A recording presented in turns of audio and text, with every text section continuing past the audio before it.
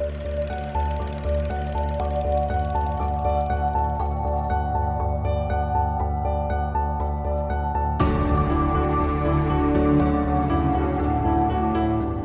I'm Sophie, and I haven't seen a lot of movies. Hi, I'm Paul, and I'm here to help with that. And we are SP Film Viewers.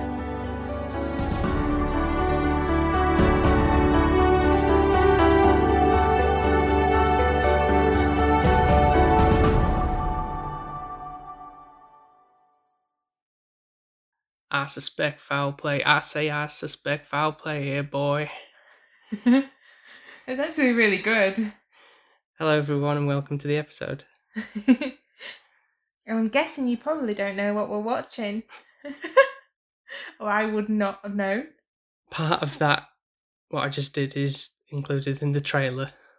Not so much the real foghorn leghorn thing that was going for there. But yeah, so as you can already tell, this is the episode where we cover Knives Out. So it's quite funny, actually, the way we picked this one. You gave me quite a few options, and I kind of said, oh, is this like that train one where it's like a murder mystery kind of thing? What is that? Yeah, that's Murder on the Orient Express. Which I do think I was quite interested in. I've never played Cluedo before, but I feel like this had that kind of vibe to it. Yeah, definitely. This is one I've seen before, and I thought you'd really appreciate this one because it's very good writing, and well, as we'll get into discussing it, all aspects of it are top notch.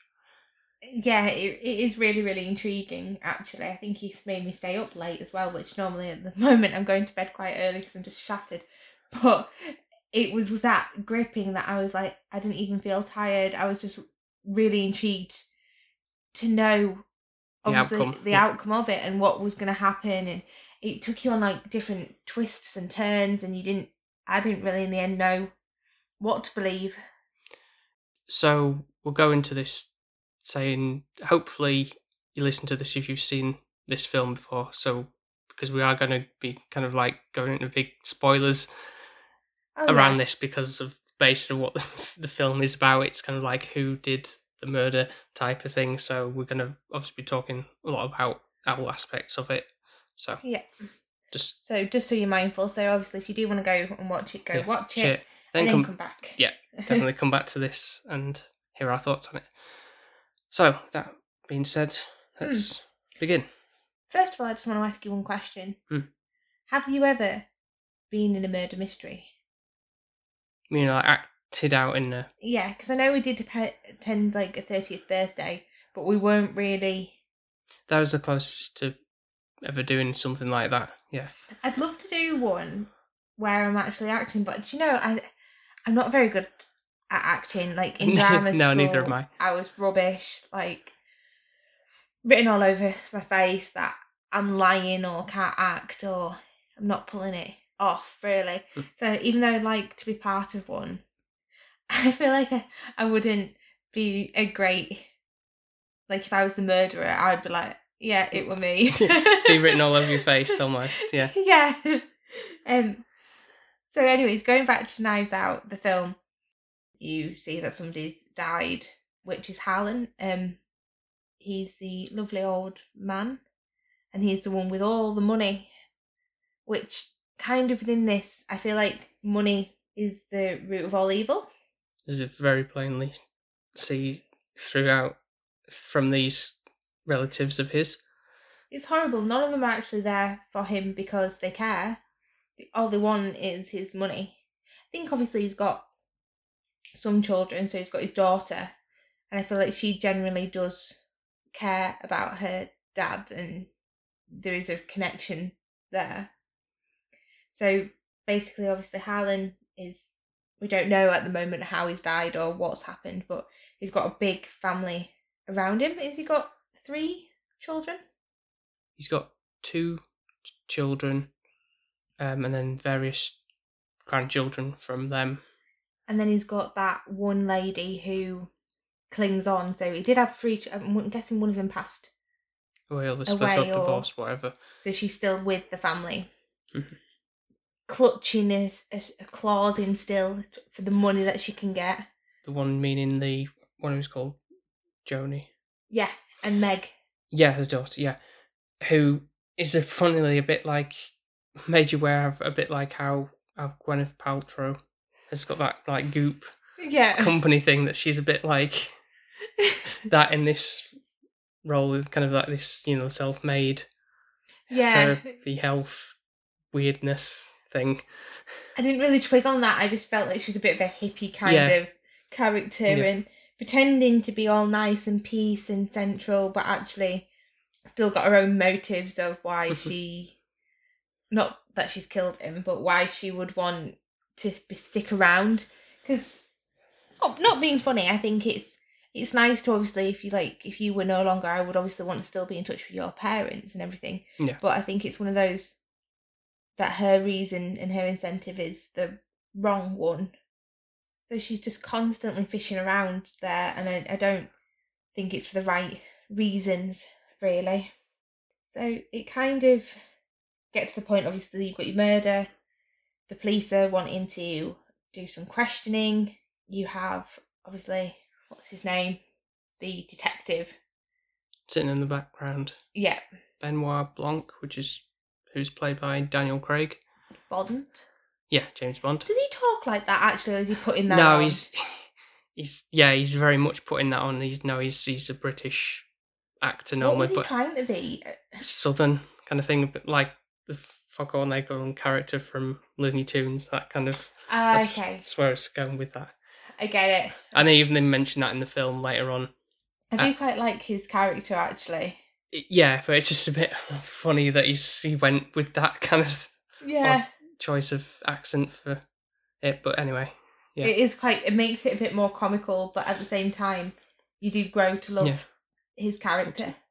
Obviously, it gets a sort of on-set comedy aspect at the start as well, with what obviously we're going to say, the maid who sort of brings up the breakfast and discovers that Alan has been murdered, so we think.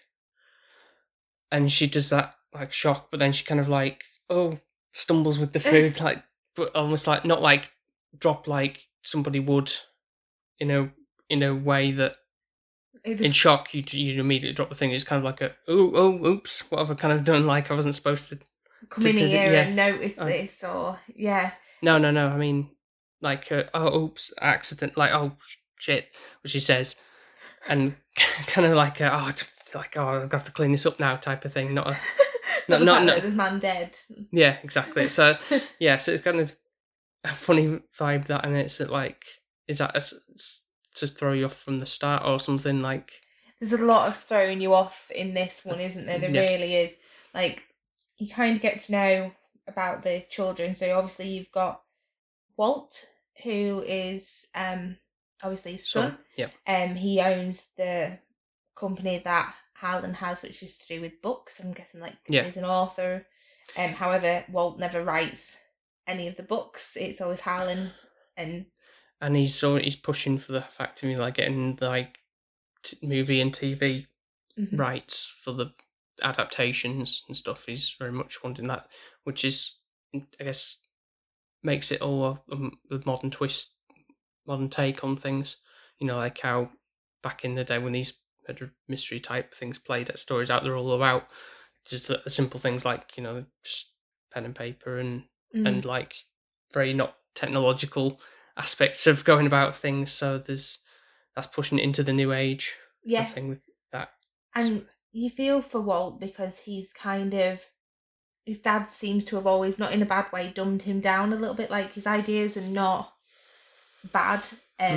But I think Harlan is a little bit of a perfectionist and he likes his things the way it is, and he's finding it hard to let go at the same time. So he's kind of squandered Walt's growth in any aspect, really.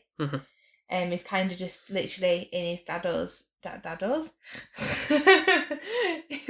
That was meant to say in his dad's foot shadow, basically. Yeah. That is dado. Oh dear. So, you've then got the daughter? Yeah, played by Jamie Lee Curtis, who is Linda Drysdale, who's... Do you know what's really strange? I was like, oh, she's from Freaky Friday, and you were like, yeah, she's from another film as well, Sophie, and I'm like, is she? And you're like, well, what's your favourite Christmas film that you like? And I'm like, looking at you like, thinking, well, she's not in Home Alone, she's not in The Grinch, and you were like, no, Christmas with the Cranks. I'm like, really? Because she didn't have that hair. I know that sounds really daft. In Freaky Friday, it was cut like that short line. Mm-hmm. So I can associate it, whereas Yeah. because she looks completely like a different person. Well, When you said hair it, in this. when you said it, I kind of noticed it, but it took a bit for that to sink in. Mm-hmm. So I feel like she's a bit of a sassy character, but she loves her dad. I get that vibe. Mm-hmm. She's not in it for the money. Well, I think she kind of is, though. She is, but I think not as much as the others. Like, you get a sense of her dad really does care for her as well. So obviously, spoiler alert, her husband is having an affair. Yeah. Yeah. And his dad. So in that sense, he's kind of like wants to do right by her, by that, and kind of reveal or tell her this is going on. Yeah. And I think there's like kind of scenes where she's kind of knows her dad's things. So like, for example, he wrote a letter to her and she got a lighter and was able to read it that way. Yeah, with like invisible ink type thing, yeah. So there's certain things where I feel like they had a bit of a stronger connection. She doesn't actually have a moment where like the others do, like Walt having a bit of a yelling match with Harlan. Mm-hmm. She doesn't seem to have that animosity as much. No. Hers is more with her husband having an animosity with Harlan, isn't it? Yeah. So I quite like her as a character, actually. She's not my bugbear. Okay. So then you've got obviously her son, who is Captain America. You don't get to see a lot of him really until like the back end of the film. You just know that he left the party early, and you kind of get in blips of that he's been cut out of the inheritance and is not a nice character, basically. But then there's a bit of a twist on him, but we haven't got to all the characters yet, so we'll carry on going. So then we've got Meg, who I could like her or leave her. She's that hippie's daughter. Yeah. You've got a weird, strange boy. Yeah, he's the son of Walt, and he's constantly like political tweeting on. And I guess there's that like Walt's wife. I'm guessing like the prim proper one who just sits there with a bag. Yeah, the blonde. I don't even know her name. But she's there. So and then of course we've got the carer of Harlem, the main lady. Yeah, Anna Day Armas, who plays the character Marta. Does she normally have an accent? Because obviously she's trying to play. Yeah, she does. European. Is it European? Yeah, I think she's like Latina. Because they keep referring back throughout the movie that obviously she's not from here. I think her mum's come in illegally. I'm guessing they're in America, aren't they? Oh yeah, they are. And saying that basically, then she's foreign and kind of you get that vibe that she's. Yeah, I think they do. I'm pretty sure they kind of like saying, "Oh, you're from da, aren't you?" kind of thing. Maybe they're kind of getting it wrong in like some weird like stereotypical thing, like they don't really care about her that much to know about her background entirely as to where she's actually from, but they act like they do care. Yeah. Like I looked into. I thought there was maybe a connection with why she was called Marta, because I thought Marta. I know that's like an old term for something or other. So I did look up what the actual meaning for that is. The word martyr, in the past it meant someone who chooses to sacrifice their life or face pain or suffering instead of giving up something they hold sacred. Yeah, because like I know if you're martyring on, that's kind of like a saying, isn't it? Mm-hmm. Which is kind of true, really, within this role, I think, that she plays. Yeah, exactly. Maybe that's a clever way of writing that, having that as a name to reflect on that. Mm. By today's standards, it can also be described as someone always suffering one way or the other. So For the other one. yeah, so the suffering in the fact of, having to deal with these hoity-toity. I don't know how she does it. I think I would have to just quit, because the falseness of them people, it would just drive anybody insane. And I think this is where Harlan gets to, where he can see that everybody is not actually there for a genuine reason anymore, and it's a case of it's just money orientated. Yeah, it's not for the love, it's not for wanting companionship or anything like that. And I think Marta is the only one who actually gives him the time of day. For Harlan, she's there for him. Yeah, okay, she is getting paid to do so, but she does care, and she's a friend. Yeah, very good one, because they make a thing of saying that they play like bridge or something with those little bead things every night or every other night or something like that to pass the time. So it's a competitively friendly game of that going on. But I know, obviously, I don't know if this is a common game that she used to play or if she's been learned or taught by him, and now she's actually getting better at it than him, Yeah.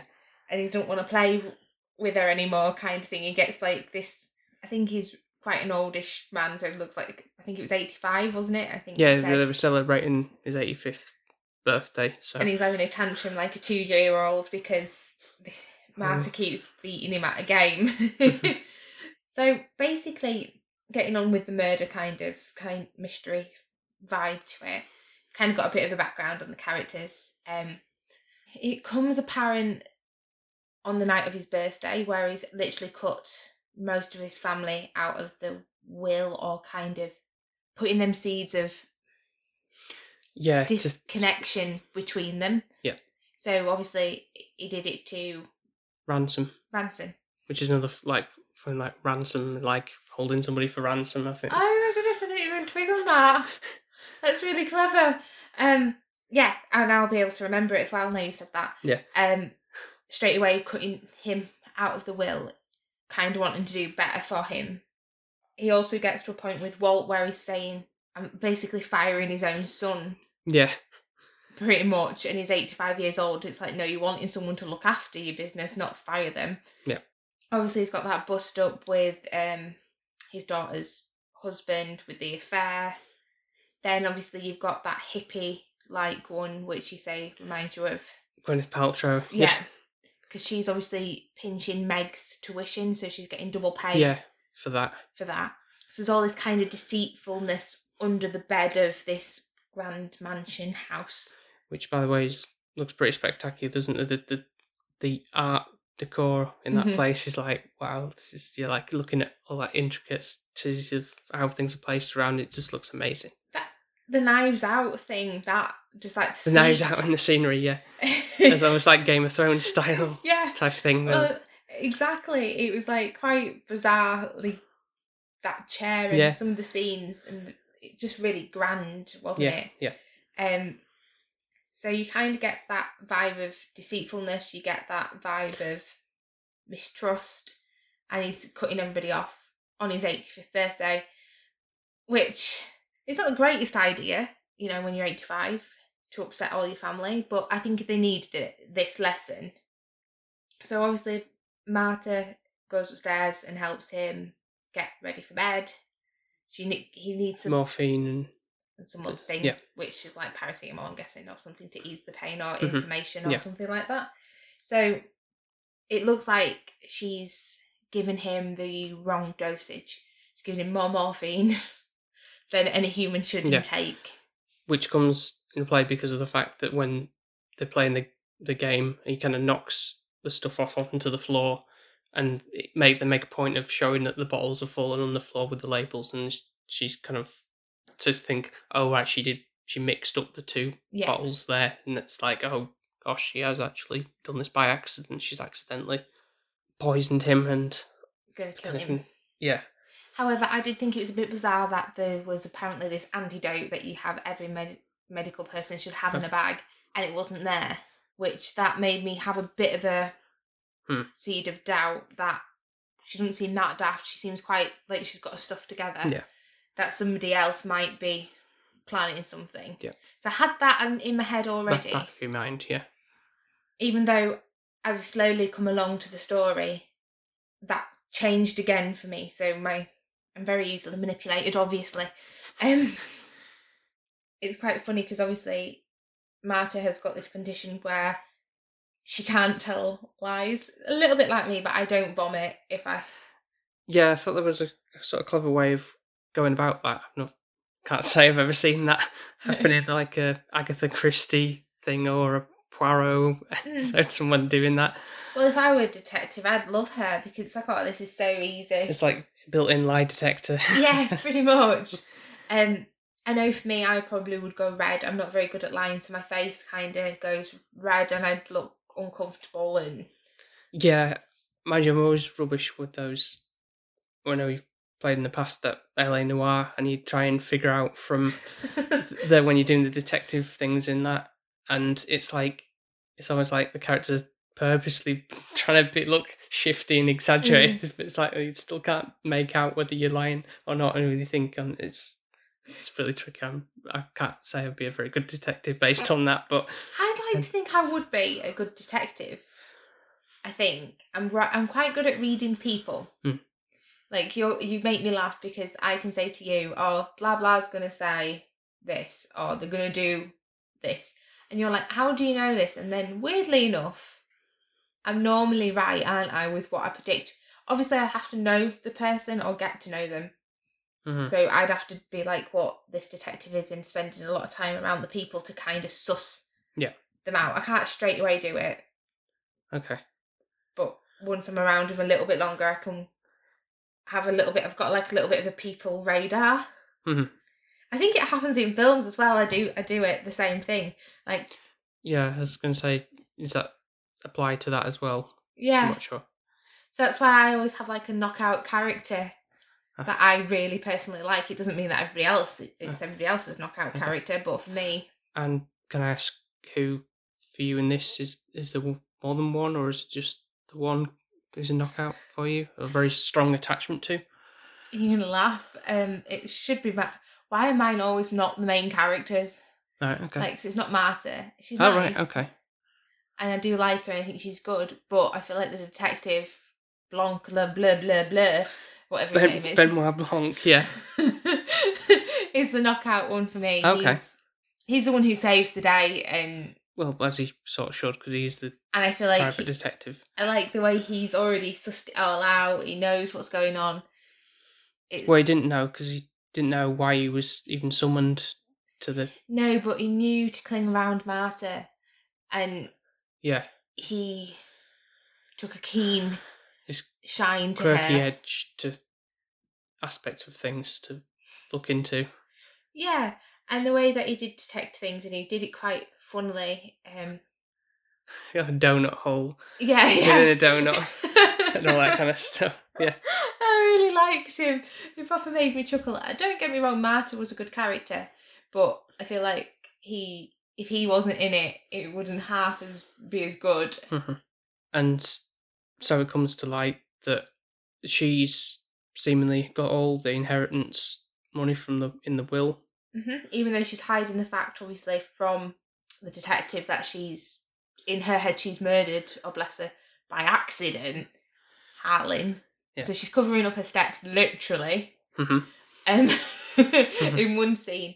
And then obviously she gets given all the inheritance, but there's a loop, isn't there? Like, if you've actually murdered somebody and have the inheritance to you, that you won't get it. Yeah. So they're trying to now...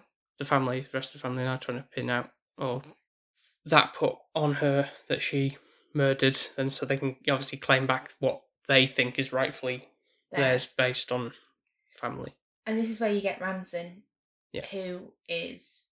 He deceits me in this, and I get so tricked and get confused of what I'm even watching, because it's like, initially he's a bad character, and then he's a good character for Yeah. half the film, and you think he's really doing good by Marta. Yeah. And then he's a not- baddie again. And I'm like, what the hell? And I really believed it because it's like, oh, it's Captain America. So Captain America is Wouldn't a good lie. man. Yeah. And I'm like, oh. And I even went to a place where let my guard down completely of they might get together and have children and live in this big mansion because he's rescuing her and he's going to give half of the inheritance or whatever to him. And I really, really went off on a fairy tale. Okay. So I was quite like, oh, Sophie, why did you not see this? It told you at the beginning. And the fact that I thought his name was strange, I didn't realise that it was like ransom, as in... Yeah, holding you to ransom. but I do think that's a very strange name anyway, regardless. Obviously, his first name is Hugh. Which comes into play later on as well. Yeah. Which does sound like you. Yeah. And it made me think of... So I was really all over the shop. I don't really think I saw the ending coming. Not one bit. It just was a whole twist, wasn't it? Well, yes, that's... Like you keep saying, in a donut, in a donut, in a donut, in a hole, in a donut. So basically what Harlan gets Marta to do is she's like panicking, obviously, because she thinks she's poisoned him basically to die. He's only got like 10 seconds to live. There's not going to be 10 minutes. 10 minutes. You can't tell anybody in 10 seconds what He's to only do. got 10 minutes to live. God. And basically, he tells her what the plan is because he wants the best for Marta, doesn't he? Yeah. So he tells her to come back and basically say, right, oh gosh, look at the time. It's late. Yeah. Very much. Oh, can't believe it's nearly midnight.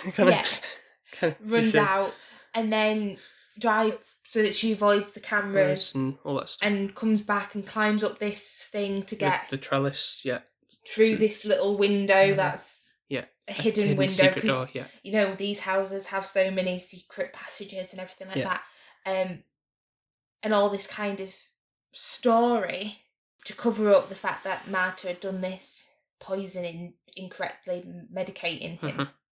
And then he, bless him, he takes his own life because I'm guessing he doesn't want to wait for the pain, or it's more realistic if he commits suicide.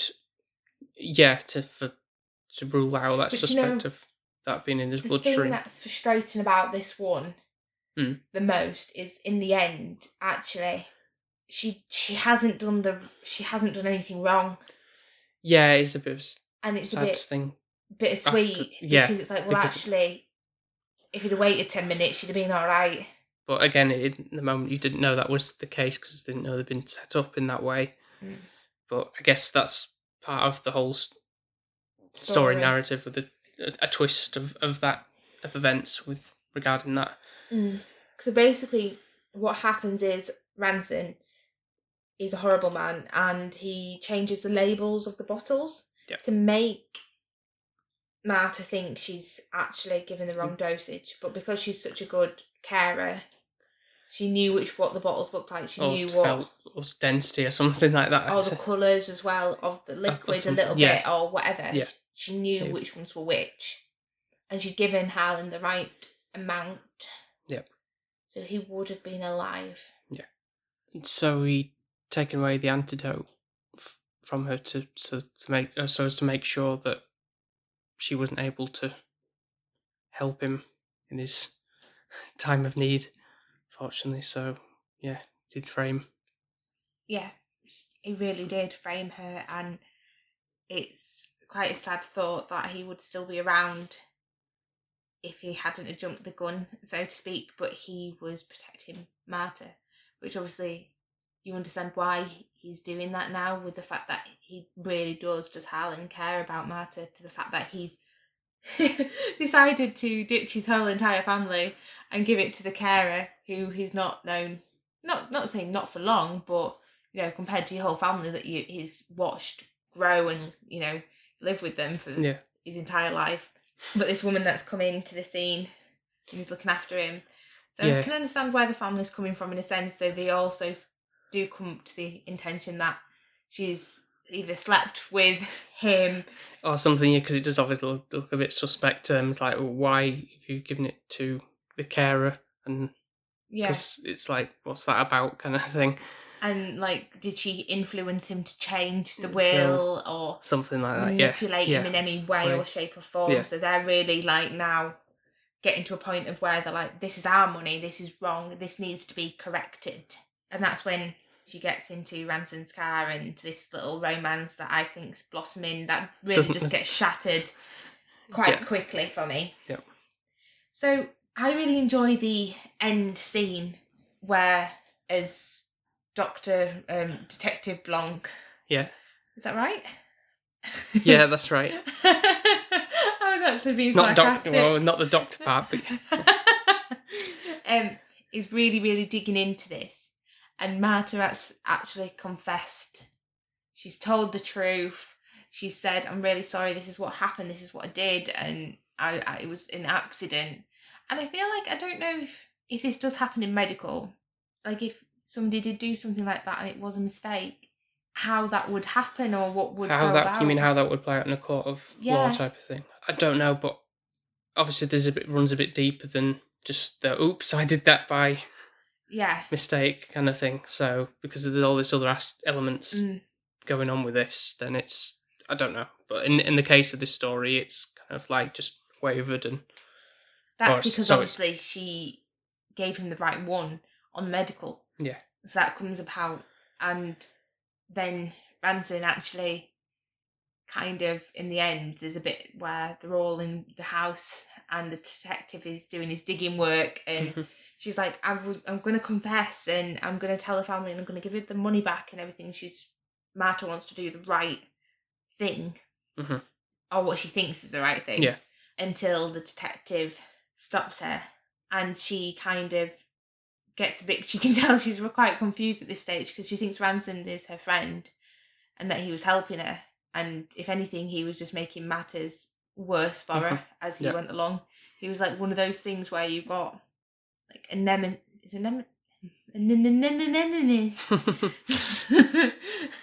I feel like I'm finding Nemo, you know, when they say nemesis. And when they say nemesis. But what does he say now? An enemy. An enemy. But a nemesis. Yeah. You mean? Yeah. I feel like I can't talk today. I don't know what is wrong with me. A nemesis. Who's like, you don't know and you think he's actually like one of your closest friends now. But actually, every move you make, he's... I wonder if you meaning like he's listening to what she has to say, but in the back of his mind, they're thinking of like betraying her. Yeah, I think that's what it is. He's like gleaning information from her. Yeah. Befriending her. But then... looking for a chance to backstab her. To backstab her. And I think that's the thing that's quite shocking and upsetting. And this gets all played out and it kind of unravels in a tight, nice scene at the end, doesn't it? Even though there is a bit where Marta actually does a clever thing. So the other... Yeah, like I say, the maid. Yes. The maid, who mentioned before about bringing the breakfast up to him. And she obviously says to Ranson, I know what you did, and sends him a letter, and he then passes it on to Marta to look like... So Marta meets her, and obviously Ranson's already done his dirty work on her. And Marta then obviously does the right thing by the lady that works for... She's the housekeeper, isn't she? And then in the end... I think the housekeeper obviously actually dies, but Marta actually, bless her, pretends on the phone that she gets a call from the hospital that she's okay, and therefore that kind of inadvertently prompts Ranson to decide to confess to his crimes, and then shortly after that, Marta then decides to be sick on him because of the fact that she'd been lying about that aspect, and therefore brought it out of him to putting in this on record for them. So then he goes to try and kill her with the many knives, and he picks the wrong one. I didn't get it initially. I thought she was gonna. I really did. Hmm. I thought she was dead. And Yeah, I it was mean, he like, had plenty to choose from, and he gets the one that's isn't the one that seems to be. It's one of those fake knives that kind of slides into thing to make it like a magic trick type of thing. because then I said to you, I'm like, why is she not dead? Why is there no blood? I'm like, looking at you like, what is going on? I wasn't going to say, oh, don't worry, she's going to be all right, because obviously that's because for the first time watch you like I did for the first time watch it, I'm going to be like, oh, saying you want that surprise, don't you, of realizing? No, I don't. I like to know that everyone's going to be all right. You know what I'm like? I don't like surprises.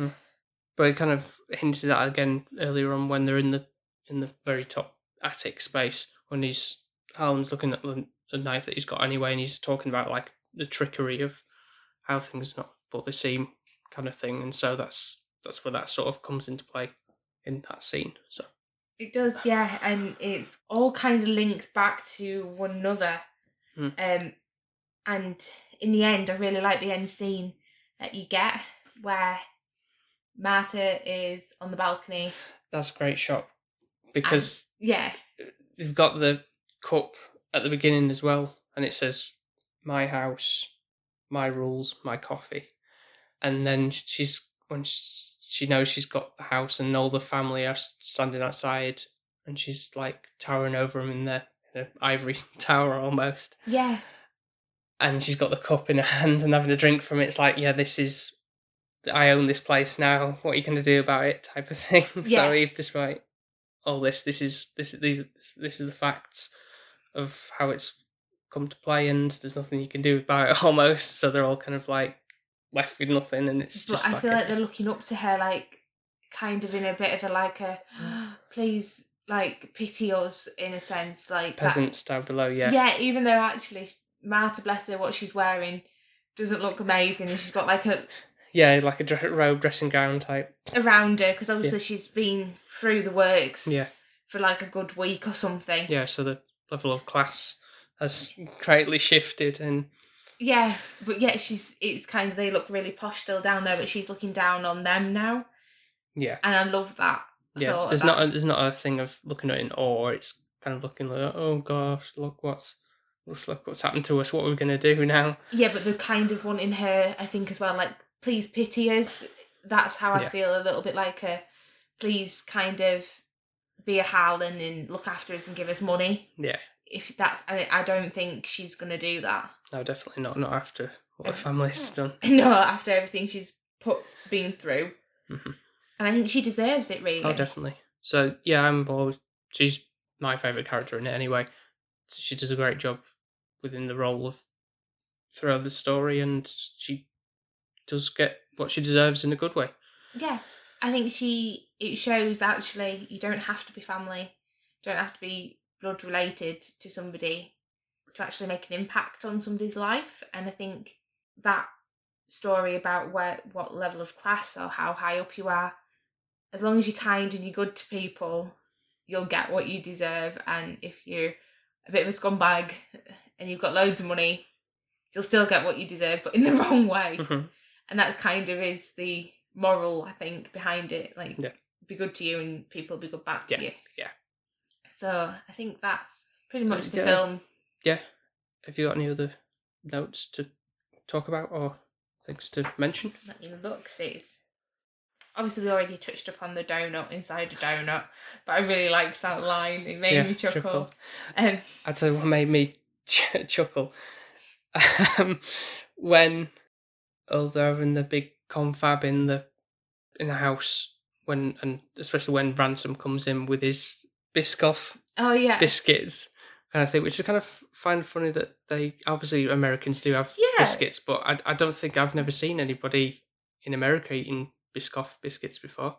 Well, do tell us this if anyone is from America, because to be honest, I thought your biscuits were weird. Like, they're like scones, aren't they? For us. Yeah, that's what they call them as well. So yeah, because obviously they refer to them as cookies. And obviously, when in the midst of this argument, they're all having like talking over each other, and then Walter says to Ransom, or Hugh in this instance, he says, how about some more cookies, Hugh? You want some cookies? Kind of thing. I don't know, it's like, just really tickles me the way he delivers that line. It's like just waving his things in his face. It's just really funny. It's strange that they call them cookies because like they're really not a cookie. Like a cookie is a big biscuit, and like with the chocolate chips in it. But it's like a ginger biscuit, isn't it? A little bit. Yeah, it's like a caramel infused. I don't know. It's lovely. It's really nice, but obviously you can get them because but it's a biscuit. Come on, let's be honest. Don't get confused with cookies and biscuits. They're completely different things. So yes, if that's all, we'll go to the scoring. I think that's everything. So it is quite a comical film in some aspects. Yeah, I think I've got a number in my head. Am I going first, and are you going first? It seems to be that you go first now. I don't know. It doesn't have to be. Oh, okay. Ladies first then. Yeah, ladies first this time. Yeah. Okay. Be a true gentleman, since I haven't seen the film this time. Yeah. And you have. I think the film length is really good. It doesn't seem to drag too much. It flows quite nicely, and it's really intriguing to watch and see how the story pans out. Yeah. It twists and turns, and it gives you a little bit of a surprise, and I think that's quite a nice ending the way it ends, and I'm quite happy with how it all ties up nicely. I think the main character for me is the detective. I think he kind of adds a bit of a comical, which I'm surprised that I actually like. I quite like his humour in it. Yeah, it's not over the top. It's just kind of just funny remarks that he. It's a bit sarcastic, I guess, isn't it? Like, in a sense, yeah. Yeah, and the way that he does certain things in his way he points things out and says things is not afraid to offend anybody or upset them. He's telling it as it is, almost. Yeah, straight talking. And Marta is obviously a lovely character. She's sincere and really nice, and then you've got these other people. Yeah, this collective bunch of manipulative, selfish people that just want everything their way. And I think they kind of do annoy me a little bit. But obviously you need that for the story to pan out. And I think for me, if you didn't have, obviously, the detective with a bit of humour and the way he figured things out, I think it'd lose a little bit for me, personally. I feel like he's really quite a strong, prominent character. I do think there's clever shots. It's really intricate, the way that it's filmed, and have really thought about how they're going to film it. And which shots and angles, like we said about the scene at the end. Yeah. But I think I would definitely watch it again because I know I'd see something different. But I feel like it would be a solid 8 for me. I don't think I can mark it any higher, just because some of the films that we've had have given me so much joy and kind of put a little bit of a place in my heart. Like now I actually think Singing in the Rain is my favourite movie so far. Like if somebody asked me what's my favourite movie now, really, I feel like that's what I would say. Okay. Whereas this one, I think, not meaning this in a horrible way, it will probably go into Sophie's archives, and then she'll be like, "Oh, have I actually watched that? Oh yeah, I've seen that." Great. Because I go a little bit to a point of where things drop off the end of the cliff. My brain doesn't maintain as much. I don't have enough storage or software in my brain like yours. Need to upgrade your memory capacity. yeah. So that one will probably that's fair. Yeah. Get kicked out. But Singing in the Rain is literally in file A at the front column. Yeah. Well, I'm going to say match your scoring as the same as well. My reasoning is the first time I've watched it, I probably would have given it a 9. Really? Did really enjoy the twists and turns and how the story played out. Really enjoyed it the first time. Not to say I didn't. I did obviously enjoy it a little bit less this time, knowing what was happening, and length was okay. But obviously, I'm kind of looking for the beats of how things are going, because it's still relatively fresh in my head from so you knew what to expect still, as such. It wasn't like I'd seen it like 2 years ago or 5 years ago, whatever, and completely forgotten how things were. So I was like, oh, nothing. So I kind of knew quite well what was going to occur. The ensemble cast that we've got going on are all fantastic in their own ways. The decor in the house is I'd love to live there and just like just Really? walk around the whole thing and no. like look at all the thing and just like just look really fantastic the way that the production design on that was. I wouldn't mind being there like a weekend, but I don't think I could live there. I'd be No. like rattling around in this big house. You'd need And a lot of children to live in that house. But yeah, there's obviously rewatch value in it for certain. Hopefully next time it comes around, it's not the score doesn't incrementally go down the listing. Hopefully not. But it is very enjoyable, and yeah, so it's just a solid high 8 for me. I think that's really good then. I feel like we're both on the same page. I do feel like I'm getting to a point with films where I can kind of see something that is golden. And I've noticed lately it's the older films. It's so bizarre that cling to me and like, they're so special. Like even The Karate Kid, like I really, really loved that. Mm-hmm. There's definitely something in the older generation of films that they just somehow got things right in a sense. Yeah, I feel like sometimes I don't mean this in a horrible way. We seem to try too hard now. With certain things, definitely, yeah.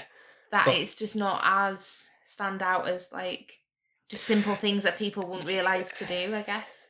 Yeah, it definitely is difficult to, when you say like, oh, something that came out 2 weeks ago is my favourite film. I don't know, it sounds like really about all the things that have been in the past, but there's going to be a certain point when you get like something like a sort of film from 2010 or something, and is heralded as one of the greatest things ever type of thing, and the older films kind of get forgotten. There may be a point where that occurs, but it's very hard to. There'll be people like you that kind of keep hold of the past. Just a quick question. Obviously, I've shared at the moment what I think my favourite film is. Do we have time to ask you, apart from obviously Jurassic Parks and The Shining? Those are the two neck and neck, really, in terms of anybody really, really knows me at this point. We know that Jurassic Park is my favourite film, but as I've grown older and have been able to watch The Shining as an adult and watch over the years, that's now is my favourite film as an adult. I know it's greedy having both on the same rung of the ladder, but that is the case, and it's my rules on that. So, is it now? Yeah, so I feel like I have to. It's like I can't swap for. You asked me to swap one for the other. I don't think I could really do that. So yeah. Still, for me, I think Jurassic Park would be like I'd keep that rather than The Shining. Right. Okay. Just because it doesn't scare me half as much. Yeah, in terms of other things, I know Up is definitely. Why? It makes you cry. Yeah, it touched me on that level for sure, and if you like a sad thing, but once you get past that part, then you've got the fantastic story that we've already discussed in previous episodes as well. Yeah, so definitely go and check The Shining as well. So yeah, nicely slipped those in, didn't you? Yeah. I would say my younger favourite film was The Notebook, so we might have to review that at some point. I know we did say, obviously, which quite funnily enough was between The Singing in the Rain and The Notebook to review, and now actually The Singing in the Rain has become one of my favourite films, so yeah, I can't really complain about that, can I? No. So we'll leave it there, guys. Thank you very much for listening to this potentially lengthy episode. I don't know what it would be like when you edit it, but yeah, thank you so much for listening. I know people are getting to a point of, especially in the UK or wherever you are that you're listening to, and if you're in lockdown or anything like that, I know people are getting to a point of a bit despair, a little bit, thinking, when is this ever going to end? So I hope that if we can bring a little bit of a smile to your face, even if I can't say words right and it makes you laugh, then we're here to do that and hopefully give you some film knowledge from Paul as we go along. Yeah, we do appreciate you giving us a listen, and you can continue to listen to and check out all our other episodes on iTunes, Spotify, Podbean, and wherever else you may get your podcast from. Yeah, so definitely follow us on Instagram and Facebook. We've also got a Twitter, and it's under the handle @SP_film viewers. So definitely give us a like, subscribe, leave us a comment or anything that you want us to review. Paul's manning that at the moment, but don't worry, I have access. So I can see anything. So if you do want to reach out to me or anything like that, that's fine as well. So all that's left to say is thank you very much for listening once again, and we'll speak to you next time. Speak to you next time. Take care, everyone. Bye now. Bye.